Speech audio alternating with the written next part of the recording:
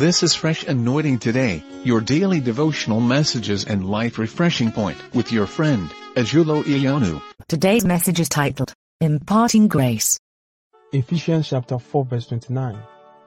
Let no corrupt word proceed out of your mouth, but what is good for necessary edification, that it may impart grace to the hearers. No matter how small the word may be, you may even say you are joking. The Bible says any corrupt word should not proceed out of your mouth.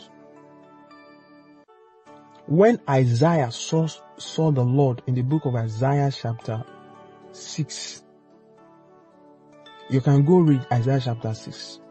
He said, "Woe unto me, for I am a man of unclean lips.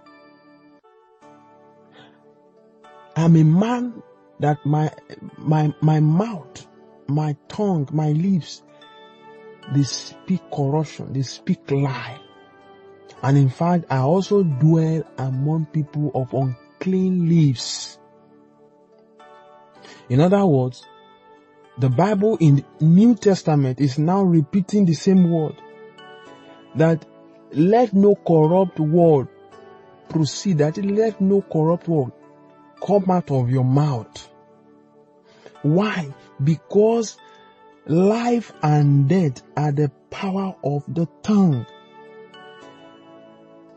Those who know how to use it, we enjoy it. As a child of God, do not let corrupt word get out of your mouth. Every time, every season, there is a particular slang or slogan that people use around, just to show that they are current in the trend of things. That may be exactly what God is telling you not to use. You are not to curse or abuse others with your mouth. God is saying that what is necessary for edification, and that is what you are supposed to utter with your mouth. You are not to tear people down with your tongue. Don't destroy lives with your tongue.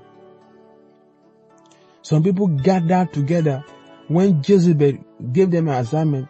They made up lies against Naboth in the Bible, and they destroyed their life. Do you think God will not fight for him? He will. Don't, because you are in a position of authority, think you can alter anything.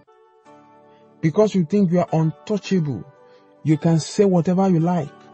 Because you want to make people happy, you want to make them laugh, you are a comedian. Please be mindful of what comes out of your mouth. Let it be words that are seasoned with grace, not the words that will tear and destroy destiny. People have had words, and they have acted on those words, and they have committed suicide. God will ask their blood for whoever had led them to that point. Some people have been, destroyed by words so much that they have lost their self-esteem. They don't see themselves qualified to do anything again, because their morale has been destroyed. Let good words of edification that can impart grace unto people, let it be the ones that come out of your life, out of your mouth. That when you talk, people say, let us listen to him. In fact, they have reason to listen to you, because they will be impacted with grace, they will be edified, and they will be built up in their lives. I pray such words will be coming out of your mouth. And I pray at every point in time you need those words, you will not lack them in Jesus' name. This audio daily devotional message you have just listened to was brought to you by Fresh Anointing Today. Share this message with others. Stay fresh.